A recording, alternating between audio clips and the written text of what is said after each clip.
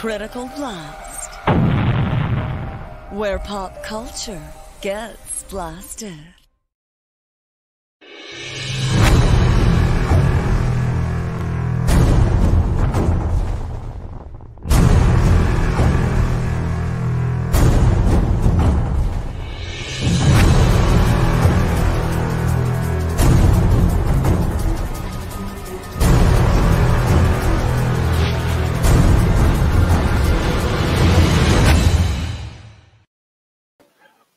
Ladies and gentlemen, children of all ages, let's get ready to crowdfund! Yes, I have to do that because apparently tonight is WrestleMania, and who in their right mind would schedule a podcast against something 3 million people in the country are going to be watching right now?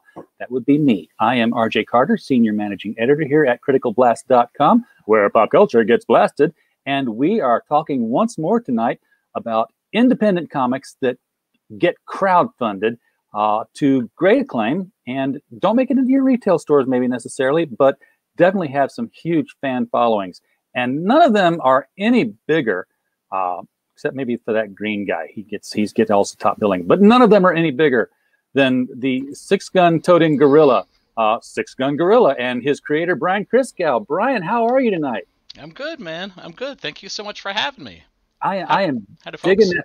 I'm digging that Famous Monsters shirt, man. You a big Monster fan from way back? I'm a like a monster kid to the core. I caught on to like the very, very tail end of like the monster culture boom. You know, like in the 70s when it was like the very tail end where you could still get like the Aurora Monster model kits. Oh, yeah. Famous Monsters of Filmland was still being printed. There was another magazine called Castle of Frankenstein I was very fond of, which unfortunately got canceled. And I had an older brother that read comics, and Marvel, of course, was doing their monster comics: Tomb of Dracula, Monster of Frankenstein, Werewolf by Night, Morbius the Living Vampire, which was the thing that actually originally drew me to comic books, were the monster comics. You know, I saw them on the spinner racks and was like, Frankenstein, Dracula, Yeah. Werewolf, oh hell yeah. And then when they did the black and white magazine versions of them, where it was even gorier, and they could do that was mature comics before there were mature comics. Yep. I think.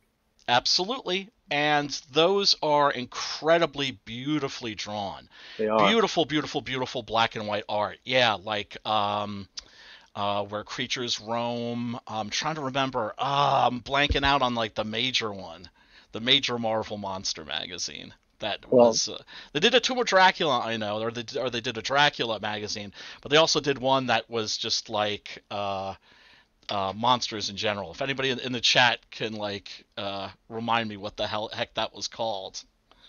I'll have to Google that one, because when I think of the ones that I had, I was a teenager at the time, and I remember the Punisher, and he got to be a lot more grittier in those magazines than in the comics. And I remember Howard the Duck, and Howard the Duck always stuck with me because it was like, Monsters Unleashed. Look at that, with Pop Culture Avengers. There it is. That's on what I'm the talking ball. about. But yeah, Howard the Duck smacked me in the face because I got to like the end of the first issue, and like suddenly he's in bed with Beverly, and it's like there was boobage. I was like, Yes. I know. I was like 14. I'm like, can they do that? Yeah, they could, because the black and white magazines weren't subject to the comics code. And it's interesting you mentioned that, because that drove the creator of Howard the Duck, Steve Gerber, crazy. He did not like that at all. He wanted that aspect of their relationship to be a mystery. And Howard the Duck's one of those interesting characters where nobody could really write that character accurately or well except Steve Gerber, because Howard was really sort of like his alter ego. Okay. You know, there's certain characters that like anybody can write. Not anybody, but there's certain characters that lend themselves more easily to other authors playing with them. Conan the Barbarian, Tarzan the Ape Man, Zorro, a lot of those characters. But Howard was so idiosyncratic that yeah, like that the Howard the Duck magazine. I think that only lasted maybe about 8 issues. Yeah, it didn't And run I would know because I have them all. well. Yeah, of course.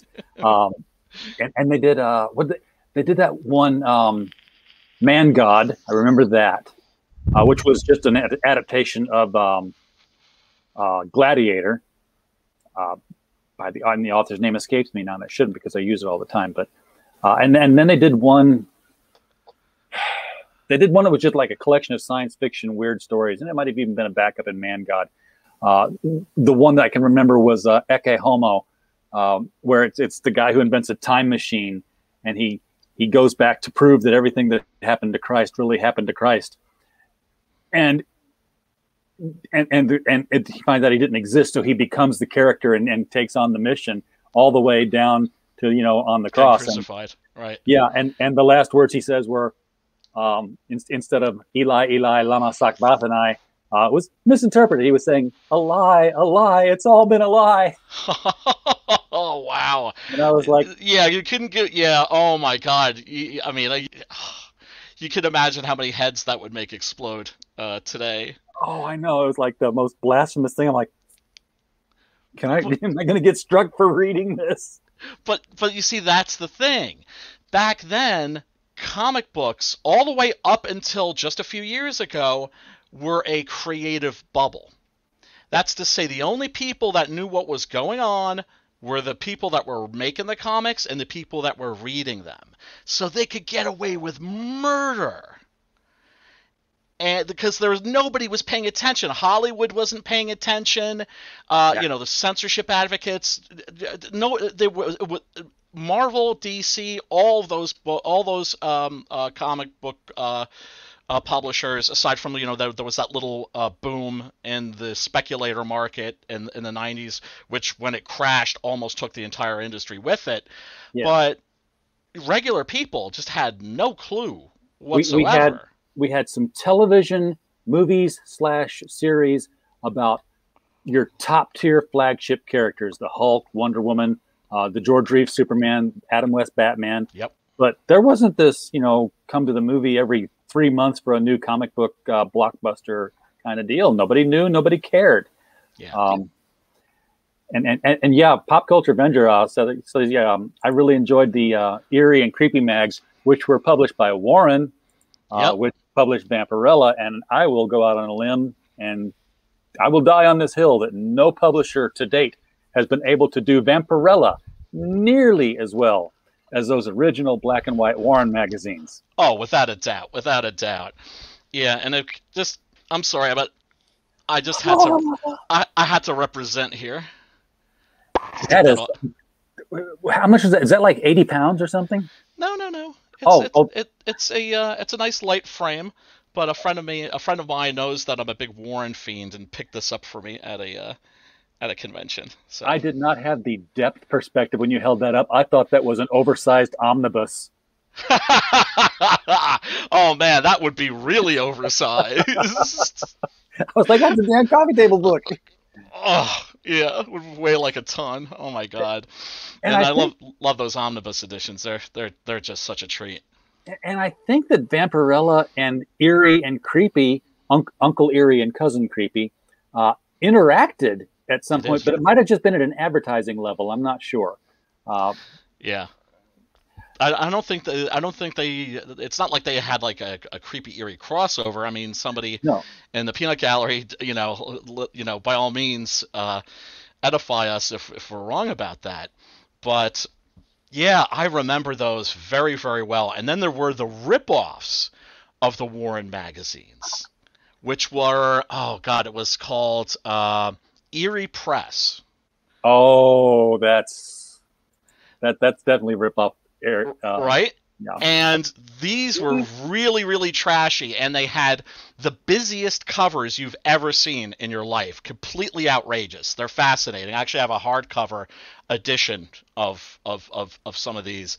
And so on the cover, you'd have like a werewolf with like a wooden stake in its heart, and like a vampire like doing witchcraft or something like that. and a woman like, strapped to a slab with like ants crawling all over her, and they were just completely insane and completely outrageous. Holy cow! Yeah. I had not seen those. One that I do remember, and I'm surprised that nobody's really doing anything with it because I think it would be a really fun concept to play with. Same publisher, Warren, was The Rook. Oh yeah, yeah. Howard Chaykin, actually. Yeah, Yeah. and that was, The Rook was great. and I didn't know. I was too young to get what a rook was until I started playing chess in high school. I'm like, oh, Me too. Me too. he can swap places because he could castle with somebody else in the universe, and he could just pop. He was a teleporter. Yep. But he had these like a Han Solo treasure hunt kind of deal going on all the time. I did. Yep. Heck of a fun thing to do. A Pop Culture Avenger thought that was an artist edition book too. So you brought it on camera at just the right front-facing thing. Oh, man. And if you're at Harris Publications, you've just seen 2 instances that there's demand for such a thing if you were to put one out. Right? Well, there'd be somebody, but you can imagine how much that would cost. But there's always a collector's market. Oh yeah. And my goodness, the omnibus editions are fantastic. They cost a pretty penny, of course, but there's some of them you just gotta have. Yeah, my local comic shop guy, Dave Dyer, Cosmic Comics, Belleville, Illinois, is huge into the famous monsters of Filmland. He's got he's got a mannequin with like the Halloween Frankenstein rubber band face on there. He sells the old Halloween Town costumes in the box. Oh wow! Yeah, you remember? Oh, I those. had those, man. Like the very first in kindergarten, my costume was the creature from the Black Lagoon, and it was one of those masks. Yes. But the costume was so whack that my mother was like, I could do better than that, and she sewed me a full body Gilman costume. Oh, that's a good mom. And put like a cowl on the back of the mask and everything, and I still have that somewhere in a trunk upstairs. Still look at it and say, God, I wish I could get in that. Yeah. yeah, seriously. There's that's the thing. If you're a monster kid, you're a monster kid for life. Yes. Yeah. He's got the cardboard cutout stand up of Vampirella doing the whole, her arms are out kind of thing. He's got a spinner rack with famous monsters of Filmland and Fangoria and issues like that in it. So God bless him. God bless him. I've got a pretty hefty Fangoria collection. Actually, got sent to the principal for bringing issue number 2, I think it was, which had Lucio Fulci's Zombie on the cover. Oh man. Because I would always bring my monster magazines and my comics and stuff to read before class. And my art teacher saw the cover, of this zombie with a hollow eye socket with worms crawling out of it. Although I think what really got her were like the bold letters, "We are going to eat you." She was like, go to the principal's office. And so I did, and the principal just sort of shrugged and arranged an appointment for me with the guidance counselor. And she asked me, Brian, couldn't you at least try to be more normal? Yes. It's like, oh, honey, you just really, really don't understand my condition at all.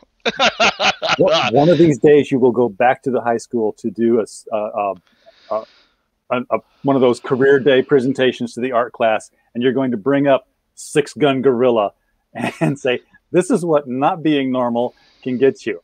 Yeah. Well, speaking of whom, we should probably start talking about that a little bit.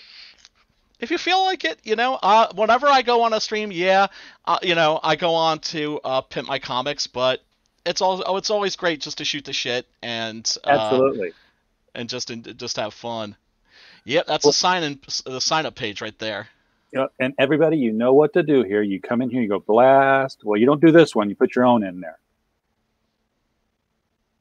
I do my Gmail address because it's just a little bit faster. And I say I agree, and I sign up, and now you're in. That's all you got to do. except you got to confirm it if it's your first time ever. So Right. make sure you confirm, check your mail, and then say, yes, I really got it. Yes, I really meant to. And normally when you do this for a campaign, it means that you're going to get a little something that people who start on day one don't get. And Brian, in this case, can you tell us what that's going to be? I have no idea. It's going to be something cool. It's going to be something cool. Mind you, I had set this page up like months ago. Unfortunately, my artist on this, the great Preston Acevedo, the creator of Doc Salem, was just too swamped with work and prior engagements to start work on this.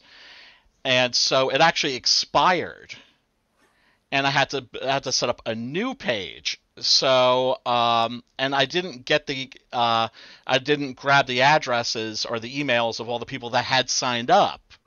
So I'm going to make sure that whatever was going to go in there, like a free trading card, everybody's going to get that. But also people that sign up for this are also going to get something different. We're going to have, you see, I normally don't do swag. Most of my campaigns. Really, well, this is the third. My previous two campaigns, I always try to stick with McDonald's menu, right? Burger and fries, like just the comic books. You can get them. I was selling the first 6 issues in a trade paperback. I'm not doing that this time because it's too confusing. I find that people, when they would go on the website, they'd be like, okay, well, why is one comic $25 and the other one is like 10 or 15? It's like, well, because the one is like 6 issues, but people are going to be able, because this is going to be for the 8th issue, which is called Cemetery Without Crosses, but people are going to be able to get the previous 7 issues a la carte. That's to say, if you just want to get issue 1, you can just get issue 1, or if you just want to get the first 2 or 3 issues, you can do that. Or they'll be able to get all 8 issues at a discounted price. Yeah, I think the add-on capability that now Kickstarter is doing the same thing is going to be a paradigm shift in the crowdfunding setup, because it used to be that you'd see people come up with every permutation possible. So, there's like, 5 times 4 times 3 times 2. That's how many tiers were going to be there. And now it's just like, here's the book. And then you say, give me the book. And then you're like, hey, you can also get this or this or this and this and this. Just throw in what you want. Make it a shopping cart. Right. That's the plan for this campaign, and this is going to be a living campaign, which is to say that as the campaign progresses, I'm going to be adding more and more stuff. There is going to be bookmarks. There's going to be patches. There's going to be stickers. There's going to be a figurine. Ooh. Yes, and actually, if you can check out the preview page, because I haven't finished actually building the campaign. It's not live yet. The campaign page is still under construction, but I am adding more and more stuff, and people aren't going to have to worry about, like, oh, maybe I shouldn't back this book now. Maybe I should wait until there's more stuff. You don't have to worry about that, because everybody's going to get most of that stuff. The figurine, that's going to be very limited edition, but people are going to be able to get that as an add-on or be able to purchase it on its own. Are you talking like a 3D print now, or are you going through an action figure company? No, I'm going through my friend, the infamous Blue Muppet, George Peter Gatsis. I send people to him all the time to do 3D prints. So yes, you picked a good person there. I didn't pick him. He picked me. He actually just volunteered. And I was just like, sure. Like, heck yeah. And what's going to be crazy about this figurine is that it's going to be modular. That's to say, the hat's going to come off. The poncho's going to come off. That He's way going to do that whole magnet thing, isn't he? Dude, The arms are going to be attached with magnets, and you're going to be able to swap out the arms. So the standard set of arms are going to be the big gorilla arms holding the gigantic six guns, right? Right. But you're going to be able to pop those off and attach the arms that are holding a Gatling gun. So that's George. The man's a genius, man. And everybody go check. He is, and everybody go check out his campaign for Joe King 2 right now. Yes, because the man is on fire. I have actually signed up for the campaign, purchased into it, and I'm going to get like a 2-foot 3D print of the spaceship that's in his story. He showed that thing to me like a year ago when he was still talking about setting up. I was like, I'm signing up on the mailing list now. I want that ship. Yeah, man. I haven't read the first book, and I want that ship. Yeah. His books are really really wonderful. Well, I mean, I've only seen the one that he's put out, and it's really wonderful. But that's the thing. It's like, I like to stick to the McDonald's menu, but now it's Swag Wars. Swag Wars is on, like Donkey Kong. Well, and you're in a position now where it makes sense for you to start playing in that arena. I tell a lot of people who do their first campaign, and like they T-shirts and hats. I'm like, dude, nobody knows your character enough to care about it. No one loves it as much as you do. Right. If you want to put anything on your first campaign other than the book, put in stickers, and put in stickers of the logo, not of your character. Right. Because that people can read the logo, people can Google the logo, and find out. Six Gun Gorilla. What's that? I'll find out when I get home. Right. What are you digging out there now? Oh, well, some of the swag that comes out with comics these days. The guy that really stepped the swag thing up another level is Phil Diaz, of Los Bros Diaz fame. Here I am pimping other people's books. Hey, the Lost Pages. He just went completely overboard. I'm just using this as like an example. Bookmarks, masks. This is like a 3D or like a box head. A blockhead, yeah. A blockhead. And then like these beautiful trading cards. They're falling out. Oh god.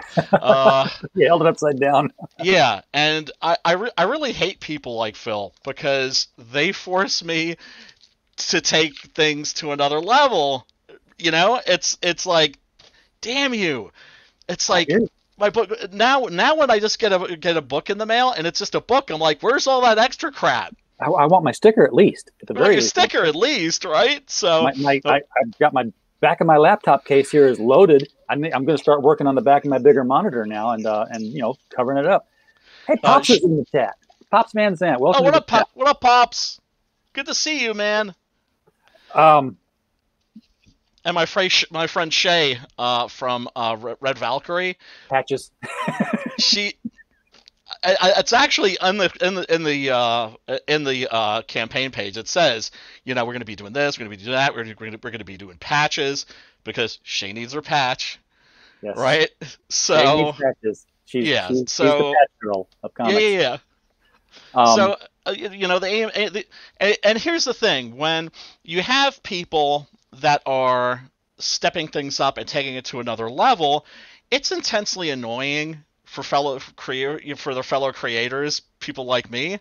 But who benefits? The backers benefit. Yes, they do. Right? The readers benefit. Well, and that's what it's all about.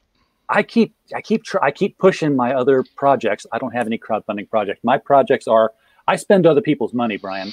Okay. I basically get you guys on the show and say you should do this, and then I'll end up buying it from it.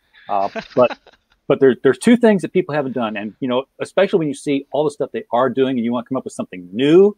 I'm like, well, nobody's done color forms yet. Right. So right. If you did like color forms of your characters in a little battle scene, and you could like put them on there and take them off and put them aside. Oh man, the guy who needs to do that, he hasn't launched this campaign yet, is Mark Marianelli, aka 6am Comics. He did these beautiful little illustrations of like everybody's characters. Everyone. This is like the Guernica of like the indie comics scene. It just keeps getting bigger and bigger and bigger. And so, like for the last campaign, I was like, dude, can I like take this illustration and turn it into a sticker? He was like, heck yeah. I think everybody's And done that.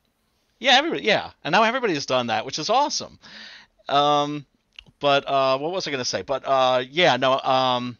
I keep thinking like, dude, you should release that illustration with with all of his illustrations just thrown on there of everybody's characters as like a color form set. That would be fun. That would be really fun. And the other thing, because you held up the trading card set, and I keep seeing people saying, hey, we're going to release 9 trading cards or 6 trading cards, and I keep telling everybody, no one's doing it right. No one is doing trading cards right. You're talking about all the titles that I grew up reading. I think we're probably falling into the same age group here. You remember the 90s Fleer cards, how you'd chase them down, and you'd put them in your 9-card holders, and you hold a whole book of them. And when one got filled, it was one big battle scene with 9 characters. I said, right.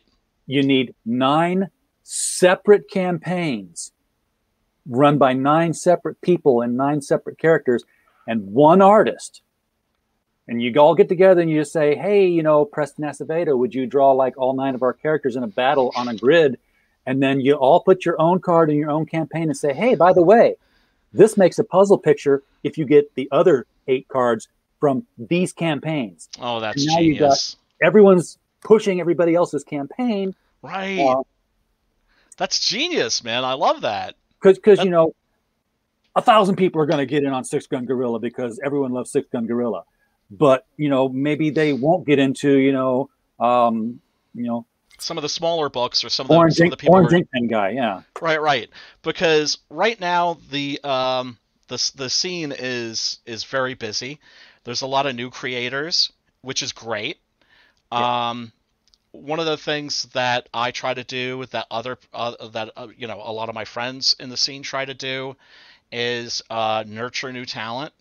Actually, I shouldn't include myself in that book. I've been kind of off doing my own stuff, but I know quite a few people like Preston, like Simon Simpoitier, who really will reach out to people that have campaigns that maybe nobody's seeing their book, exactly, or they're just starting, or maybe their art isn't like up to snuff just yet, but you could tell there's potential. They're going to get there eventually.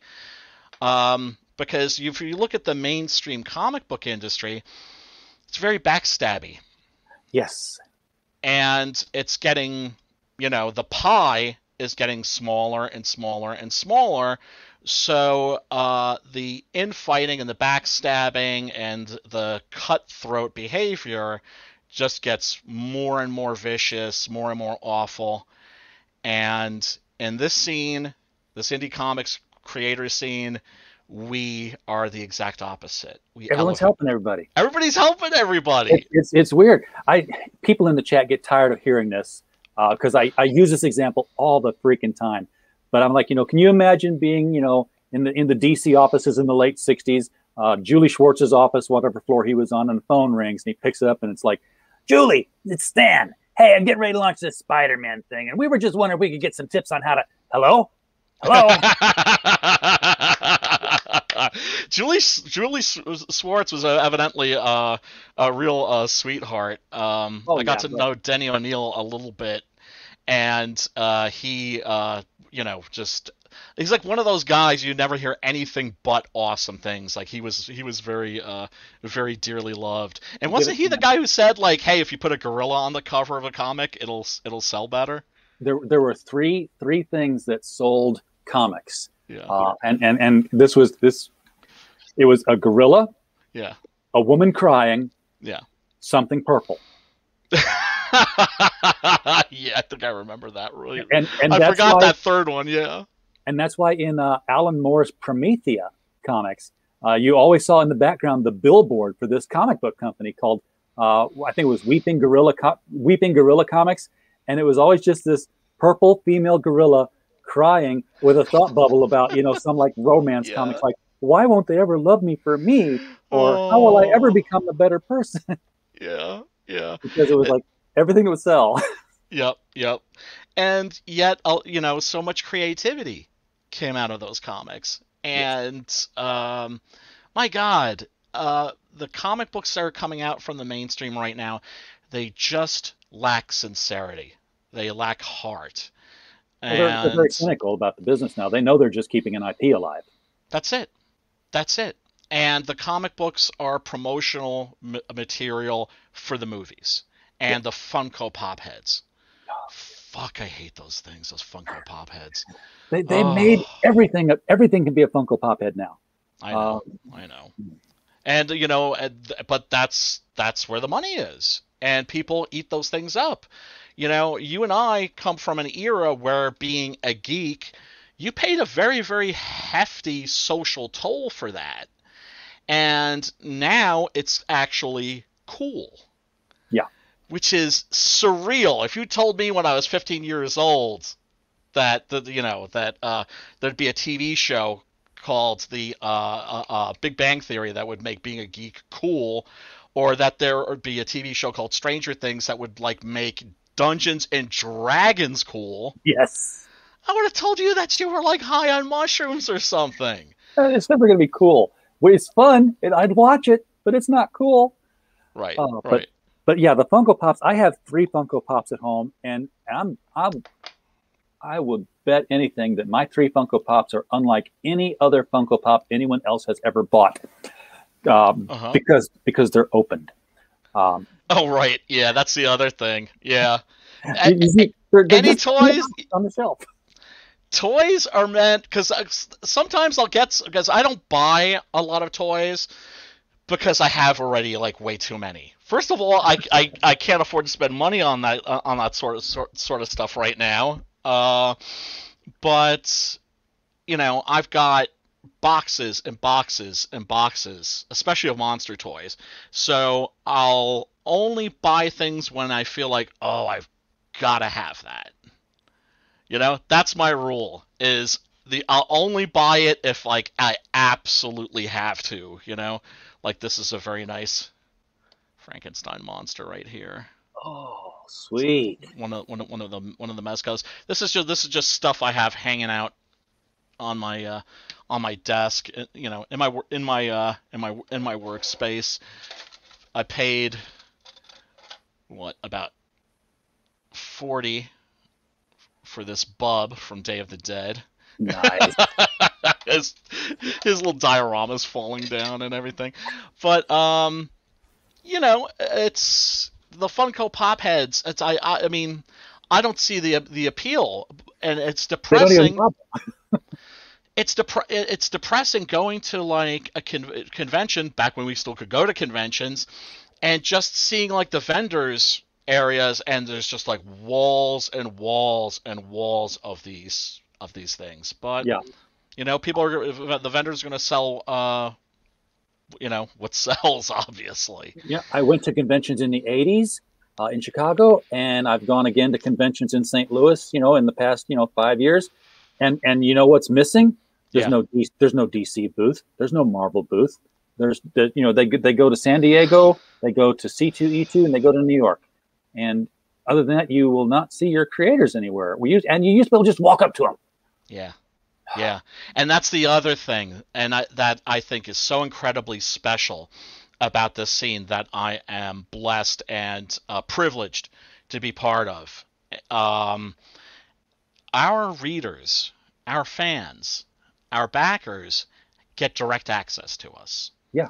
If somebody doesn't get their book, and this always happens, right? You sell 400 books, guess what? At least 2 or 3 of them, maybe more, are either never going to reach their destination or get arrive all jacked up and beat to hell. It's a nightmare to think about that's going to happen. Yeah. Especially for a guy who does distribution of these books. I'm like, please let them all get there in good shape. Exactly. But if that happens, the customer, the backer, is going to be able to contact me directly and be like, dude, I didn't get my book. Or, oh, the worst was when somebody got a empty Gemini mailer. Oh, Oops. And I didn't mail that thing empty. I guarantee you, okay? Somebody like must have like reached in or cut it open and just like pulled the book out, right? But imagine it's just like, oh, cool, I got my comic. Wait, this feels a little light. And then, and then opening it up and there's like nothing in there. Like, oh! But, Yeah, that would definitely suck. oh my God. Right? So when something like that happens, I can be like, my apologies. I'll rectify the situation. I'll send you a new book, and I'll throw in like a little something extra. Yeah. You know, like a convention flyer or like a floppy or something to compensate you for the wait. For the disappointment, sure. Yeah, and that feels good. And it's, you know, people can't do that with Dan Slott. They can't do that with Donny Cates. They can't do that with Mark Waid, certainly. Well, that's right? because their customer is the publisher, and the Exactly. publisher, their customer is Diamond, and then Diamond, their customer is the retailer, and the retailer is the one who gets stuck with everything. But you know, well, it's not to the retailer Diamond any longer, but yeah. Oh man, I don't know what's going to happen to Diamond now. I mean, they're like, you know, well, you know, we can still get them from Penguin and distribute them. Like, yeah, and the retailer can go to Penguin and get them for no shipping charge. Yes, So they're done. They're done. It's over. It's over. And I always knew that eventually it would, because everybody hates them. And it's just like, when you've built up that kind of antipathy, guess what? People are going to be happy to say sayonara. Yes. The only comic book distributor that's going to be standing at the end of all this is going to be Critical Blast Logistics. There you go.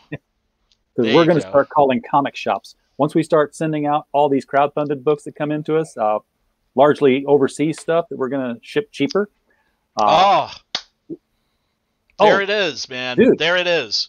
Dude, if you haven't seen The Company Men from Kemosabe, that's coming from Australia. The shipping on that is $12 because he's drop shipping it here and we're distributing it rather than one book at a time from Australia when it would be 25.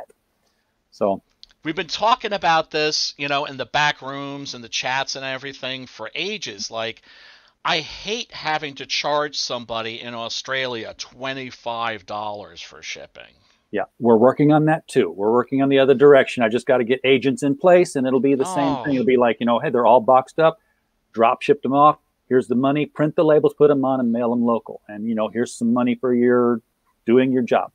Yeah, $12. It's just like, okay, that's a little ouch, but it's not so big of an ouch that I'm going to be like, oh, I can't afford to back this. Yeah, exactly. When it costs more than the book, that's when you really have to opt out. Yeah. You know, all of us are just annoyed by that, and you know, dude, if you could pull that off, you will be a saint in this community. Let me tell you. And the other part of that is, you know, that when I get the drop shipments, I'm saying, you know, overship because hey, trucks are going to run over books. I'm going to have to replace them. But also, I'm going to call up comic shops and say, hey, I've got excess copies here in stock of The Company Men and Six Gun Gorilla and whatever have you here. And you can buy them directly from us for your store and put them on shelves. And as much as we all say that retailers are done and we're bypassing the shelves, what creator out there among crowdfunding would not want to see their book on the shelf in a comic shop next to Superman and Spider-Man? And you know, they'll be able to get them all in one box, one shipping charge for as many books of different titles as you want. Yeah, and that's called distributing. Beautiful. And yeah, that is part of the dream, is seeing your book on the shelf, playing with the big boys. And it's frustrating. Well, I don't know if I'd say that it's that frustrating, but there's definitely a feeling of injustice that our books, by and large, would blow their books off the shelves. Yeah, if they could just be seen next to each other so that the choice could be made, they definitely would, because the quality in crowdfunding is insane. It is. And speaking of quality, Six Gun Gorilla has been one of these books that's always visually appealing to me every time I see it. By the way, before I go any further, Pop Culture Avenger wants to know what the two movie posters are behind you. The one on the right is The Raven, by Roger Corman, and the one next to it is Night Train to Terror, Ooh. which is really obscure and it's a little bit of a non sequitur. But I was on a stream where somebody went, "Is that a Night Train to Terror poster behind you?" I was like, "No, no, there's no way that you recognize that." It turned out that he knew the guy that is probably the world's only Night Train to Terror like super fan. And so he'd seen that poster like in his friend's house. And so he just like recognized it, but it like completely discombobulated me for the rest of the stream. I'm not cool anymore. Somebody recognizes my very esoteric. Well, that was a gift. In my defense, that was a gift from a fellow horror fiend, a very good friend of mine. But Okay. yeah. Well, I need to get some background in here on this gorilla because I don't know anything about him. I don't know why he's got 6 guns. Are 6 guns on it? I said 6 guns. He's got 2 guns. I don't know if it's in Old West or if he's in the far future because pictures kind of give me different opinions. So elevator pitch me the 6-gun gorilla. A very big ape with very big guns, blowing very big holes in very bad people. I like it. It's a revenge western with a gorilla. And it is a western. It is set in the Old West, but it starts in the Congo, where a great white hunter type, capital G, capital W, capital H, is going on safari. And he comes across a troop of gorillas, and he blasts them to ribbons. And so while his native guides are hacking up the bodies for trophies and for bushmeat, they turn over one of the females and they find a little baby gorilla clinging to its mother's breast. And so the Great White Hunter is like, like an Alan Quartermain kind of a guy. He's like, oh, like not everybody's got one of these, right? Yeah. So he takes it with him. He's on his voyage back to England. He is having a card game with a certain Professor Malloy. Now, Professor Malloy, the only thing that Professor Malloy is a professor of is bullshit. He's a carnival barker. He sees this guy for the mark that he is. And what happens is he's traveling with he's an Irish gentleman, in his middle age. And he has a little 8-year-old daughter. And she sees like the little baby gorilla in the cage, and she's just like, goes up to her father and, tugs on his jacket and says, "Daddy, can I have him?" And he can't say no to his little girl. Gotcha. And so he cheats at cards and wins the baby gorilla. Fast forward about 16 years. And Professor Malloy's Circus of Frontier Wonders is touring in the south of the Old West, and Kumba, that's the name of our hero, of our 6-gun gorilla. Being part of a circus family, everybody has to learn a craft. Everybody has to learn how to do something. Abigail, his human big sister, she's all grown up now, and she's a trick horse rider, right? And so she's like a equestrian master who can ride on horseback, standing on her feet, and jumping through flaming hoops and that kind of a thing. Kumba is taught how to be a trick shot artist. Now, being that he's a gorilla, of course, he has gigantic hands. Well, they're going to need gigantic guns to fill those gigantic hands.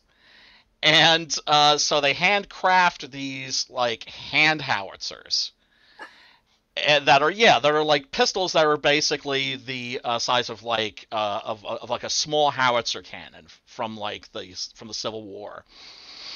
And his act involves, like, yeah, he's shooting plates out of the air, but then they're launching beer kegs and they're exploding because, of course, he's shooting these gigantic bullets at him. Sure. And he's an absolute sensation. Then a person falls into their life by the name of Giuliano Schmidt, who is a immigrant from Europe and also a Union spy. He's running from a gang of vicious cutthroat killers led by a particularly sadistic fellow named Gravesend. He gets wounded in a fight. He stows away on their cargo wagon. They take care of him. He heals up. He leaves. But then Gravesend and his gang of killers exact a terrible, terrible vengeance on Kumba's circus family. And so he had his tribe, his troop as they're called, his guerrilla troop, his guerrilla family completely massacred, and then he sees his adoptive human father murdered in front of his eyes, and there's nothing he can do about it because he's in a cage as part of his act. Yeah.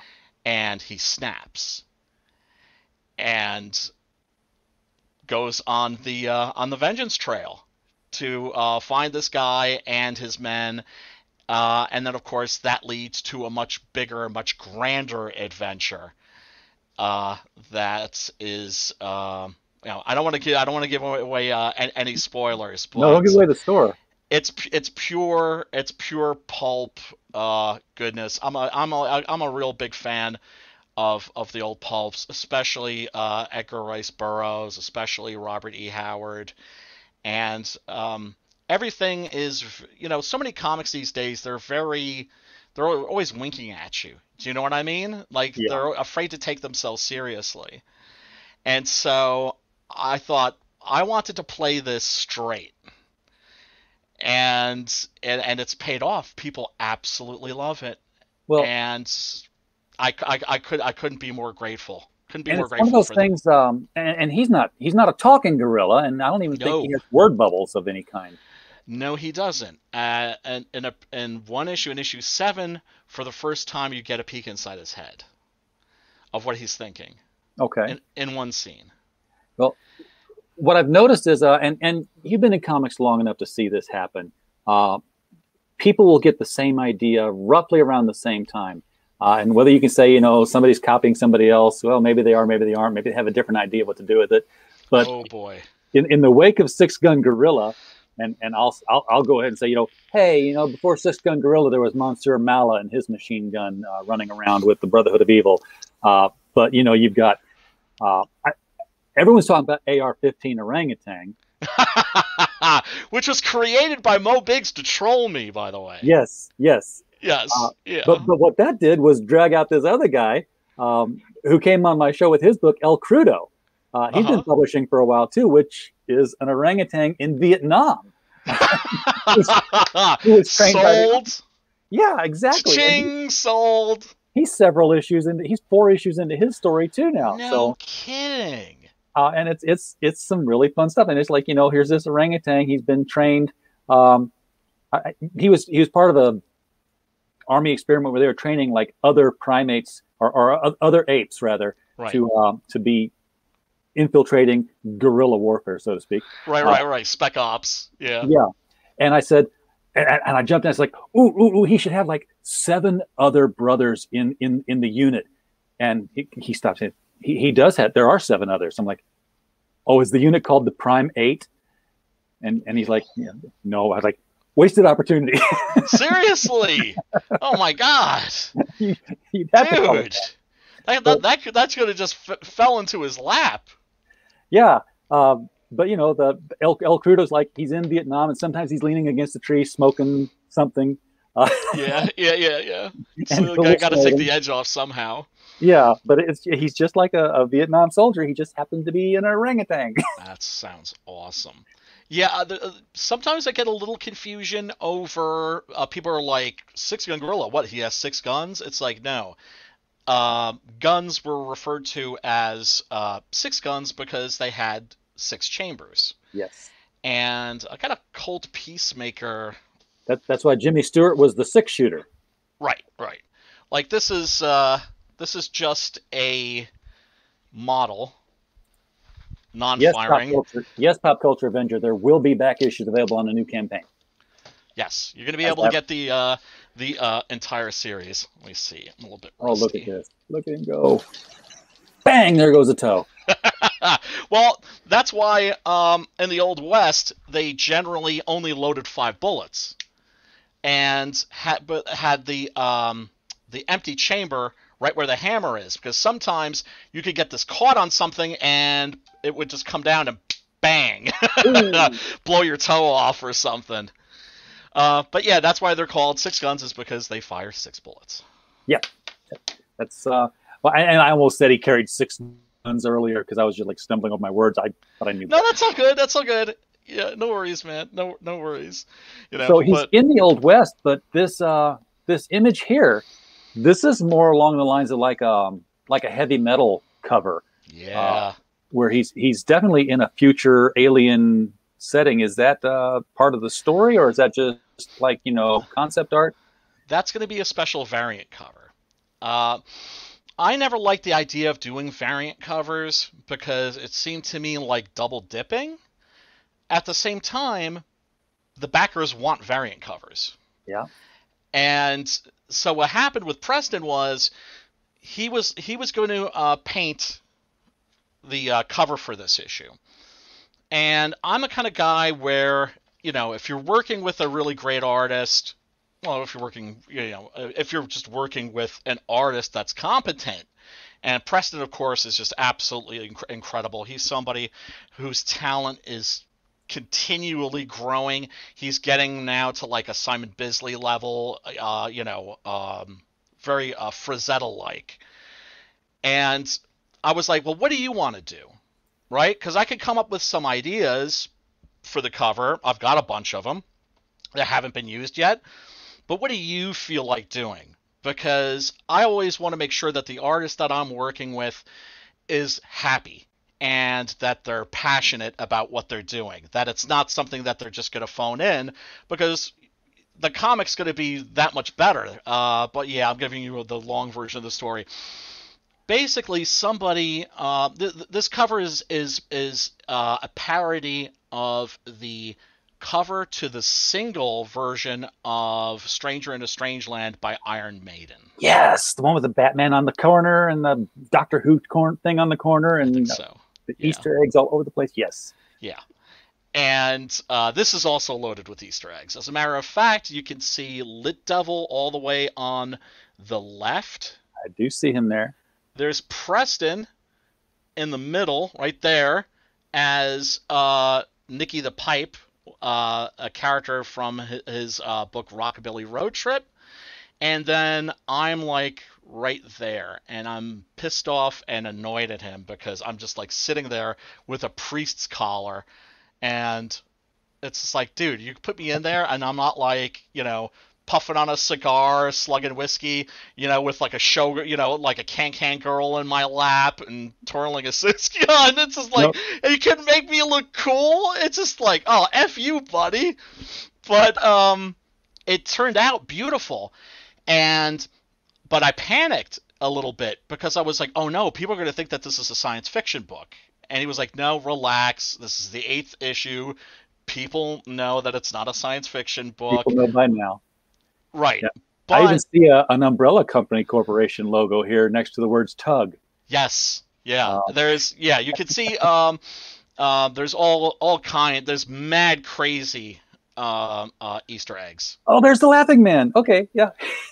Yep. I'm buying it just for this cover now. Right.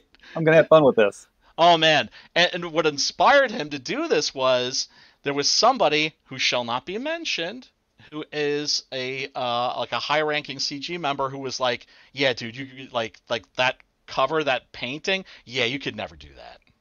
Oh. And Preston's one of those dudes where it's just like, oh, you want him to do something? Tell him that he can't. Yeah. And so he just knocked it out of the park with this thing.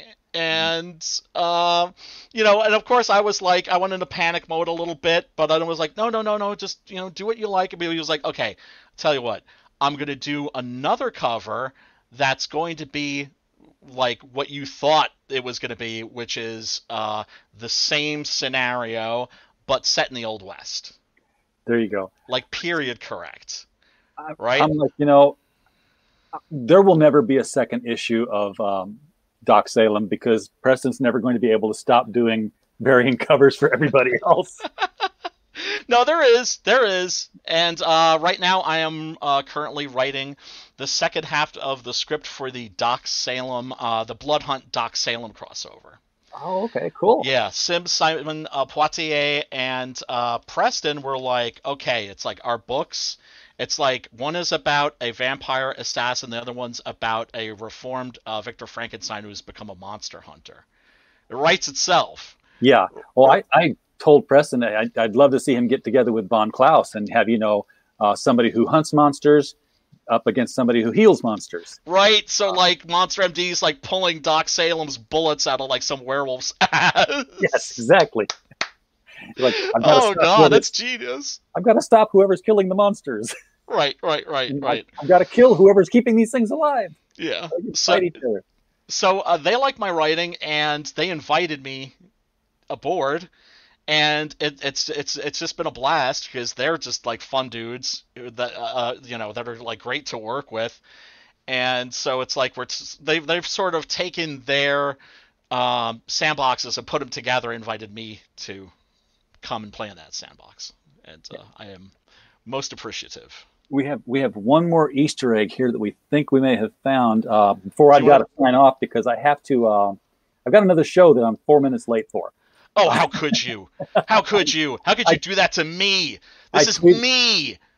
I should just send him the link to this show and say, come in here and talk with us. No, it's all good, dude. It's all good. I appreciate you having me on. I'm sorry if we've gone OT. I have a tendency to ramble. I almost never go 2 shows back to back without putting an hour in between them.